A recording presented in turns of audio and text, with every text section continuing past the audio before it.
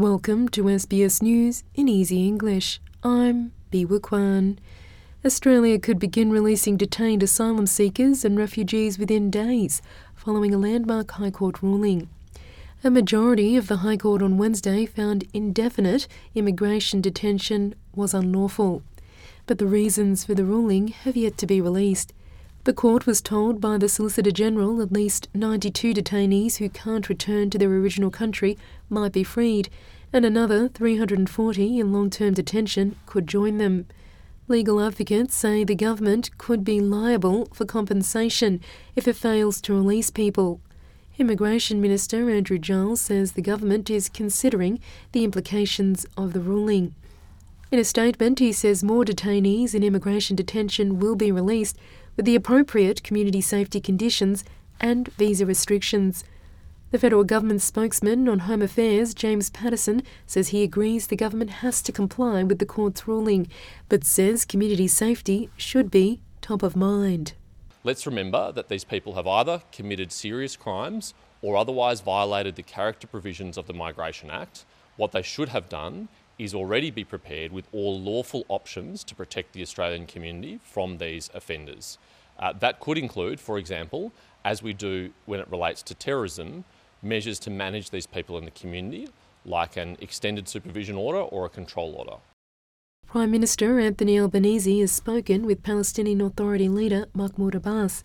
During the conversation, he condemned the Hamas attack on Israel and expressed his concern over civilian deaths in the conflict. He also reaffirmed Australia's support for a two-state solution and underlined the need for international law to be observed. Mr Albanese spoke with Israeli Prime Minister Benjamin Netanyahu last week. The United Nations says a daily 4-hour pause in fighting in northern Gaza should be conducted in coordination with its agencies. Israeli Prime Minister Benjamin Netanyahu has said there'd be no total ceasefire without the release of hostages held by Hamas.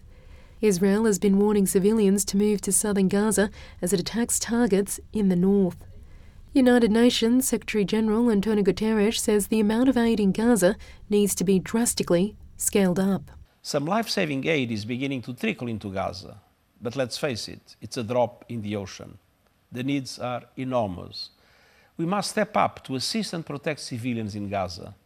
That means an immediate humanitarian ceasefire. It means unfettered, safe and sustained access to bring and distribute supplies at much greater scale, volume and frequency, including fuel.